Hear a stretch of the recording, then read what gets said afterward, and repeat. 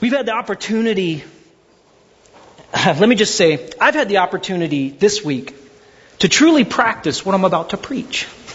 It doesn't always happen. I mean, I've always come before the Lord saying, Lord, I'm not going to preach something that I'm not willing to do. That's just wrong. That's hypocrisy. And I hope you expect the same thing from me. That just wouldn't be the case. Go out there and love people and I'm just a jerk to people. No, that wouldn't be right. Pray for those that persecute you. No, I'm not going to do that. No, I try to do those things that I feel God is telling me to preach about and teach about. That's in His Word.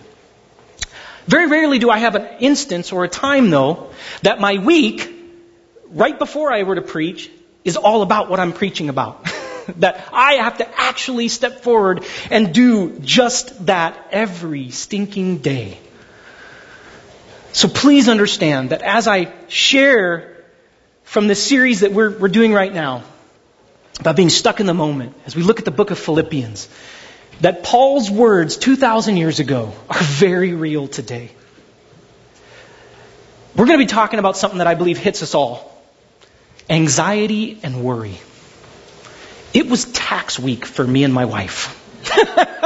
Is there nothing more anxiety-driven and tax-driven or worry-driven than taxes? I remember when we were first married, I had like 5 jobs. I always had a bunch of jobs. I was a waiter and I would processor and I did all these different things and I would have like 3 to 5 W-2s minimum. That was the extent of our paperwork. I would go to H&R Block, my wife and I. It was like going and seeing Santa Claus. Because we had 4 kids within 3 years of being married. And so with the child tax credit and all that, I'm telling you, it was like seeing Santa Claus. And we would go to H&R Block with our 4 little pieces or 5 pieces of paper and we'd go, yay! We'd set it down. Oh man, I long for those days. Taxes. Talk about worry, anxiety. There's many other things, though, that can affect us and bring that time where we just being anxious. I mean, job, economy, kids. Isn't it just a world full of landmines of anxiety and worry? It just is. And so I just cannot believe how timely this message has come to me and my family and maybe to you as well. But if it's not, please understand, you will have troubles. You will get anxiety. You will have worry. And so hopefully this is something that you could look at and come back to this passage in Philippians that we're going to look at. But did you know that the average person, their average anxiety is focused on these things? I think this is interesting. 40% of what the average person focuses on is things that will never happen. So 40% things that will never happen. 30% things about the past that can't be changed. 12% about things, about criticism by others that are mostly untrue. 10% about health, which by the way gets worse the more you focus on it and are anxious about it or worried about it. And only 8% about real problems that will be faced. That blew me away. But isn't that the truth? Anxiety and worry just come hand in hand with life. And Paul, he gets it. I mean, for my goodness, he's in prison and he's writing these things. He's in a troubled world where the economy is up and down, where the government's doing this or doing that. And people are just going crazy around him and problems are happening all over the place. He's writing to a world that we are in today. And so this is very timely. So what I'd love to do is point you to this take-home truth that I believe is super important as we look at the book of Philippians chapter 4, verses 2 through 9. But this is that take-home truth. Being free from anxiety and worry means we cast everything. I'm going to say it in the Greek. Everything. We cast everything at the feet of Jesus and seek community for His peace. Okay, so if you could please stand with me, I'd love to read this passage in the book of Philippians.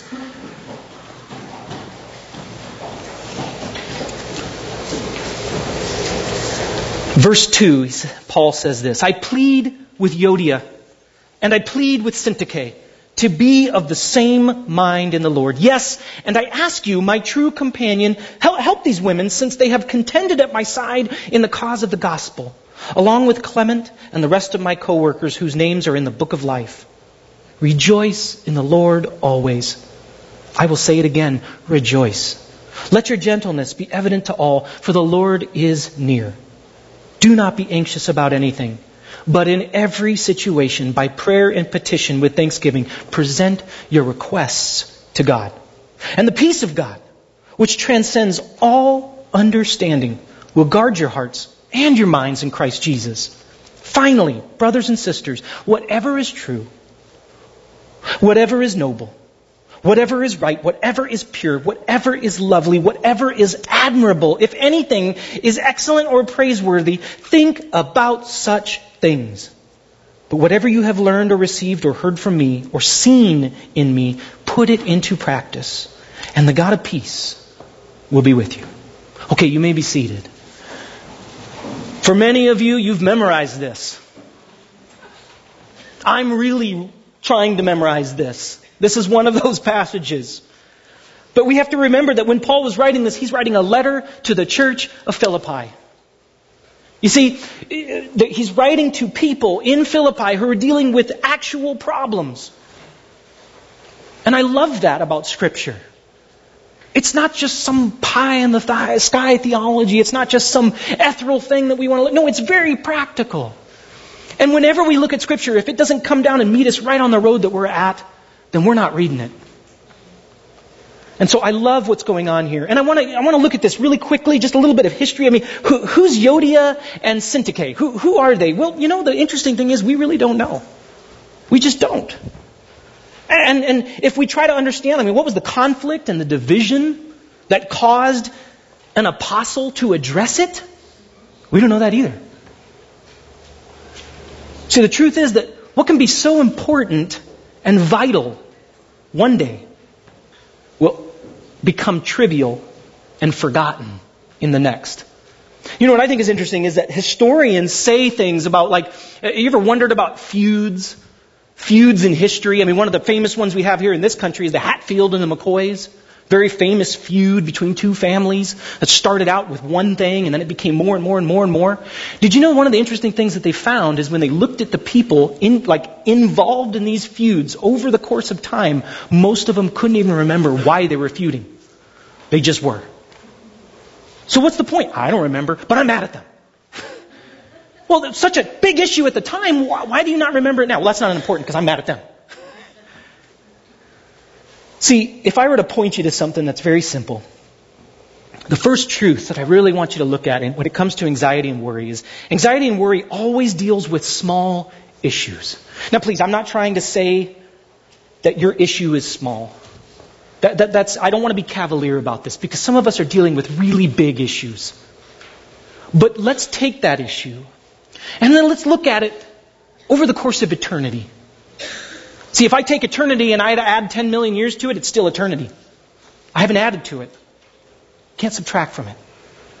And we have a tendency to think about the first 70, 80, 90 years of our life. And the truth is that when we put it in light of Jesus, of God, the King of Kings, and in light of eternity, everything becomes a small issue.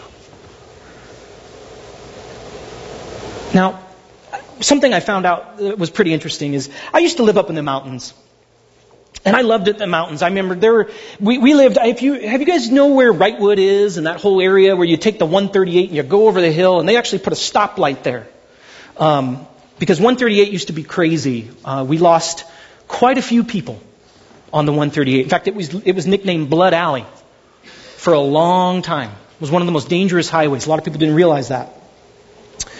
But one of the reasons it was very dangerous was because there's this little thing called fog. And I used to think I knew what fog was living down here until I lived up there where you're actually in a fog. Serious fog. I could not see if Mark's base was right here in the fog that we were in, I couldn't see it. That's how deep and thick it was. Now, interesting thing about fog.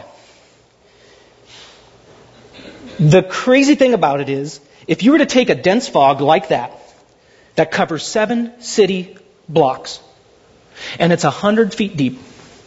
Did you know that the moisture in that composes that is a little less than 1 glass of water? That's it. And you could divide it up into about 60,000 million drops. Tiny, tiny, tiny. It doesn't really compose a lot. You see, all these things, small things gathered together make this fog that you can't even see. It's not really a lot there, but it cripples an entire town. See, the truth is that anxiety and worry always deals with small issues, and these small issues can pile up and make a dense fog that can cripple us, and we can't see. We can't even see that the Lord Jesus is right there with us. And Paul is going to remind us of that. And he's reminding them of that in their time, in those small things that they were dealing with. And so another aspect that I want to point you to, besides the fact that anxiety and worry always deal with small issues, is being free from anxiety and worry means that we remember the command to be thankful. We have to remember the command to be thankful. See, Paul looks at this stuff and he says, I know this is horrible, but you gotta deal with this. But at the end of the day, there's the command that says, rejoice in the Lord always. Again, I say it, rejoice. Literally, be thankful continually is what he's saying. And Paul, we have to remember, Paul's not reminding them of this while sitting on a beach, sipping on smoothies, getting the back rub. He's not saying this while sitting on a nice, easy recliner. One of these days I'm going to get a nice recliner, and when I do, I'll probably sit in it for about a week and never give up or get up. But he's not sitting it from one of those. I mean, he's chained 18 inches to a Praetorian guard who's chained out 3 times a day in a dank prison cell. I mean, the apostle of apostles who felt it was God's mission for him to go to every town and be a traveler for Jesus is stuck in prison. And this is where this comes from. He says, remember the command. I have to remember the command to rejoice. Again, I'm going to say it again, rejoice. What this comes down to is that thankfulness does not come naturally. Amen? It just doesn't. Because if it did, we would all be free. We would all be just totally perfect. It comes naturally. No, it doesn't. Being thankful is never a feeling you will naturally have. It is a choice you must make daily. See, it's a command that we have to choose to follow. We have to make that choice daily. This is why Paul is so emphatic. Again, I say choose to be thankful. Why? Because if we don't rejoice, we will go to our default, which is to be critical. This is why Paul says in verse 5, let your gentleness be evident to all. The Lord is near. That word for gentleness is the exact opposite in the Greek of harsh and critical. Because see, if our default is not thankfulness, our default is to be harsh and critical. Can I get an amen? I mean, that's just the natural. Of course, I got hurt. Of course, you did that. Of course, there's traffic. Of course, the movie is late. Of course, my food isn't on time. Of course, you get where I'm going? It's the default. It's natural to be critical. And many of us can get there. And if we don't choose to follow the command of thankfulness, then that anxiety and that worry of all those small things is going to make such a dense fog that we're going to be stuck. See, maybe it's in the area of your job. The people you work with are just driving you crazy. And nothing but critical and harsh thoughts and feelings are in your brain and your spirit and in your soul. And in fact, maybe your spouse is getting tired of hearing it, but they just haven't told you yet. And maybe it's the neighbors that you continually find are going to be difficult because, let's just be honest, that music is driving me crazy and it's 2 a.m. If they just cut their lawn, if they just stop honking their horn at 5:30 in the morning, I mean, think about it. See, we have to choose to follow the command of being thankful. Secondly, being free from anxiety and worry means that we remember to cast our cares, all of our cares, on Jesus. This is why Paul says, if our default, we got to be gentle. Our default is being critical. We have to cast our cares. Do not be anxious, he goes on to say in verse 6, about anything. But in every situation, by prayer and petition with thanksgiving, present your requests to God. Cast your cares at his feet. I love how Paul puts this. Because it's not something that he puts in the Greek that is a final one-time, that's it command. Because the Greek is very specific. That's what I love about the Greek. It's very, very, very specific. You really can't go two ways with it when Paul puts it this way. In fact, he puts it in such a way that's almost, it's a continual casting your cares. It's a command that, today you're struggling with worry? Cast your cares. Tonight, you're struggling with, cast your cares. Oh, wait, you just talked to me about this? A minute ago, you're still struggling? Cast your cares. It's a continual, never stopping. It's almost like the writer of Hebrews was right when he said, come boldly before the throne of grace. See, we have this opportunity in a risen King, in Jesus Christ, to go to him with everything. Everything. There is nothing too big or too small to give to the King of Kings. See, I like how one commentator put this. He said to truly stop worrying is only possible if we give God everything.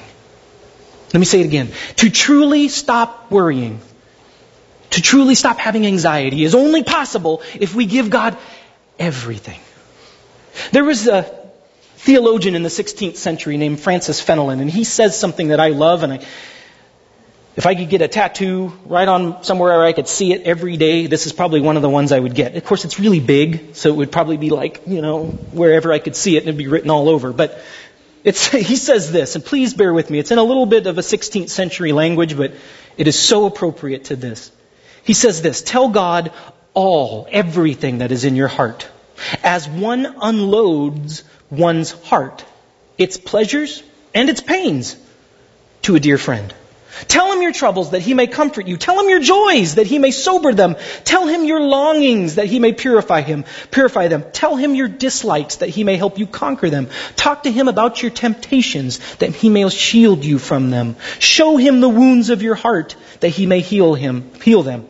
Lay bare your indifference to good, your depraved taste for evil. Lay bare your instability. Tell him how self-love makes you unjust to others. How vanity tempts you to be insecure. How pride disguises you to yourself and others. Tell him, if you thus pour out that your weaknesses, needs, and troubles, there will be no lack of what to say. You will never exhaust the subject. It is continually being renewed.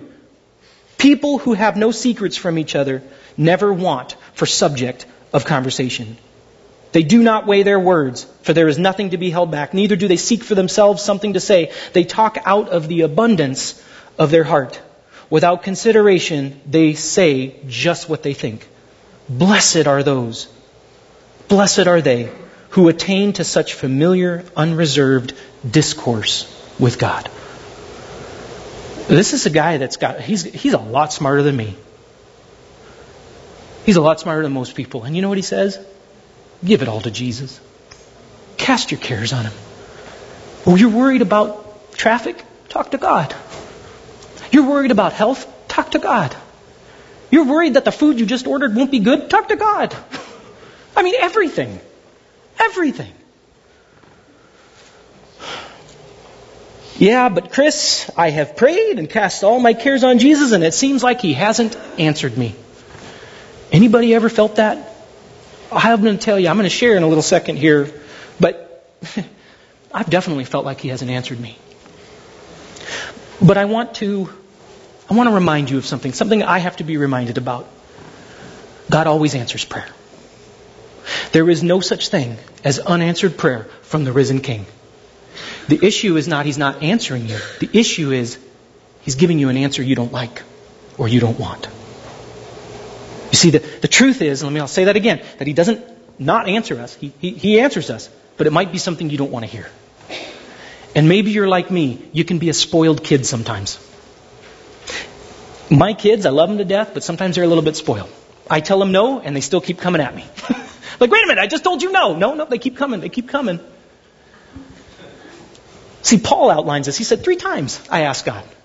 3 times. So the truth is, we can go to God.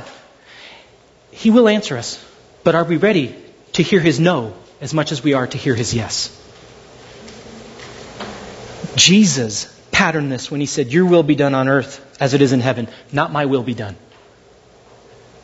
Let me just say, if I were to put it into a bullet point here, the hardest thing about casting our cares on Jesus is trusting that He is really in charge.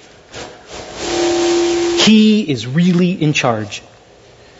Being thankful in prayer, choosing to be thankful, means we trust God is God and I am not. See, God's not confused about this. We get confused about this. Are you with me? God doesn't wake up one day. Well, He doesn't wake up either. He doesn't sleep nor slumbers. But He doesn't go, wait, oh yeah, that's right. I'm God. I'm in charge. No, He doesn't do that. But we wake up and we go, okay, this is what I'm going to do. I'm in charge. I'm in charge. And we forget that actually He's in charge. He's God. We're not. This is what we struggle with. And when we go before Him, we need to remember that He is going to answer us. But it's going to be His kingdom, not mine. His way, not mine. But God is good. Amen? God is loving.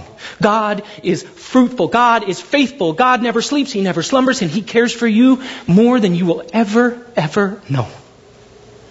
Do you believe it? Do you believe it? See, I'm eternally grateful that God has told me no many times. I can say that now, but in the moment I wasn't. I remember sitting there, 2 a.m, on the toilet. Sorry, that's just the truth. I have the bladder that is really, really small. And I drink a lot of water. And we had just had our first baby, Emily.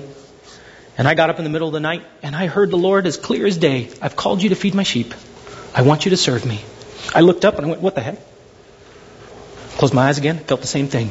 And I knew it. God, you want me to... I was really stressed. I had been fasting. I had been praying. My wife and I we'd both been fasting. We'd both been praying. I was at APU with a full scholarship and I knew that God was calling me to something. I thought it might have been marriage and family therapy as a psychologist or something. I didn't know. But I'm like, Lord, I also love working at the church. And the Lord told me. And the next day I woke up and I thought it was going to happen. I was young. 7 years went by. 7 years is an eternity to a 21-year-old and a 22-year-old and a 23-year-old and a 24. You get where I'm going? You guys, God was telling me He was answering my prayer, but to me it felt like He wasn't.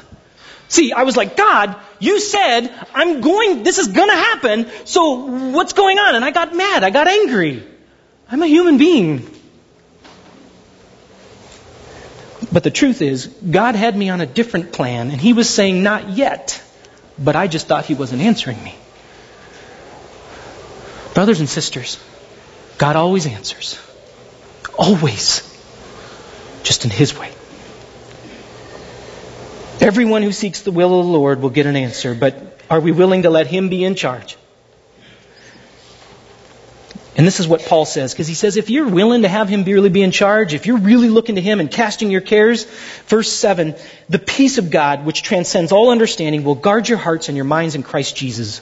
Again, if you're taking notes, you will have the companion of peace guarding your life every day. Health problems, people issues, financial hardships, etc., fill in the blank, are all opportunities for God to bring His peace that transcends all understanding. See, when the friend with cancer looks you in the eye and says with 100% conviction that they thank God for His peace, which is surpassing the understanding of actually not knowing the future, if cancer is still here or it's going to go, I have peace right now because I have the companion of peace. See, when you and your spouse cling tightly to each other in the midst of financial ruin, yet you have a peace in the midst of insecurity because Jesus is with you, the companion of peace. Only God can take what makes us anxious and worry and use it to bring peace. Amen? See, anxiety and worry really focus on that outward or external problem and issue, whereas prayer changes us on the inside and brings us Jesus, the companion of peace. See, when we come before God and we really cast all our cares and we seek Him, we get Him. That's what Paul is saying. If you seek Him, you'll get Him. He's promised it. You need Him in your life, He's there. Cast your cares, He's there. And He will pick you up and He will hold you. And this is why Paul goes on to say, and he points us to what's important. In verse 8, finally, brothers and sisters, whatever is true, whatever is noble, whatever is right, whatever is pure, whatever is lovely, whatever is admirable. And the greatest thing, by the way, this has been called the shortest praise of Jesus ever. Because really when we look at it, this is Jesus. He's true, He's noble, He's right, He's pure, He's lovely, He's admirable. Only He is worthy of our attention completely, our praise. If anything is excellent or praiseworthy, think about such things. You see, what Paul is saying is that Jesus will guide you to see what is noble. I love that word, noble. It's simnos in the Greek, and it's things worthy of respect.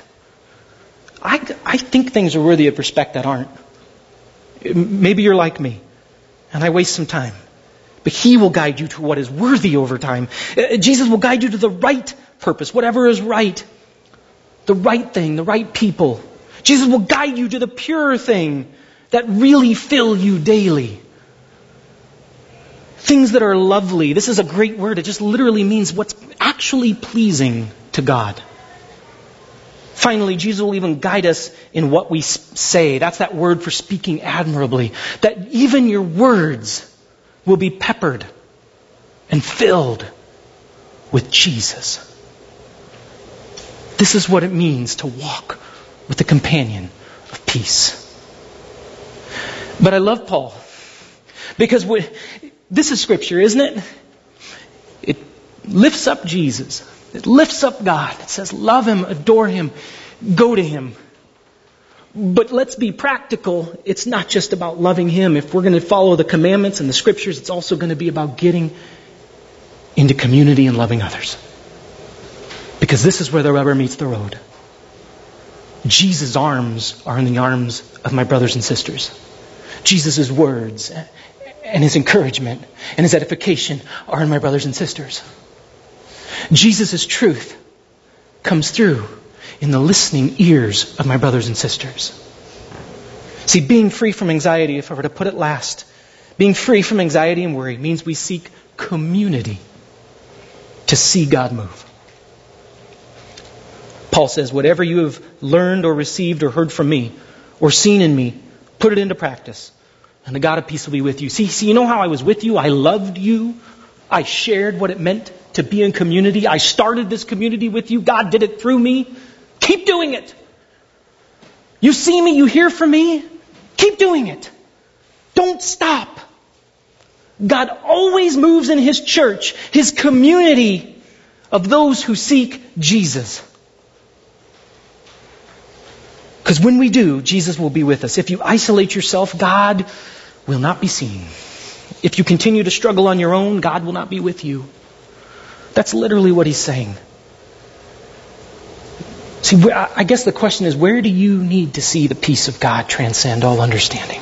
Where do you need to cast your cares and worries to Jesus? I heard some encouraging words just the other day. As you know, we have this thing called the Grow Gathering with Grow Groups, and we had 40 people that came to the Grow Gathering and got connected, and now we've got the Grow Groups going, and we've been meeting, and oh my gosh, people are showing up, and it's awesome. We have the privilege, my wife and I, we have a friend who was like the second in charge of all the small groups at Saddleback Church with Rick Warren. Now, some of you who are Christian geeks, like me, you're like, what? That's awesome. I totally want to get their autograph. No. See, Rick Warren's church, Saddleback's like one of the biggest churches in the U.S.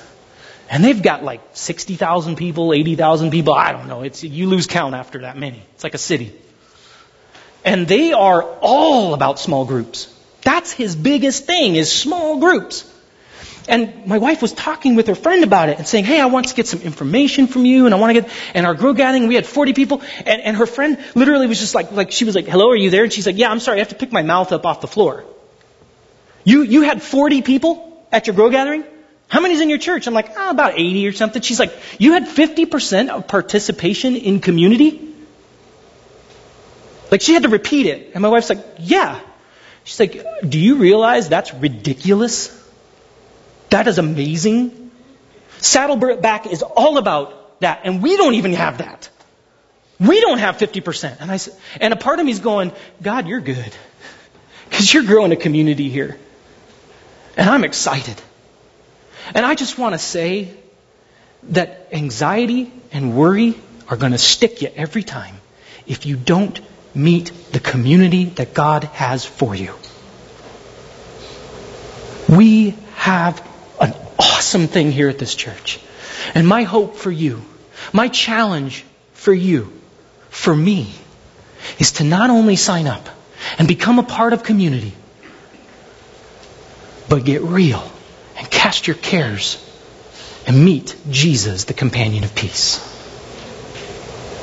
Do me a favor. Let's go before the Lord.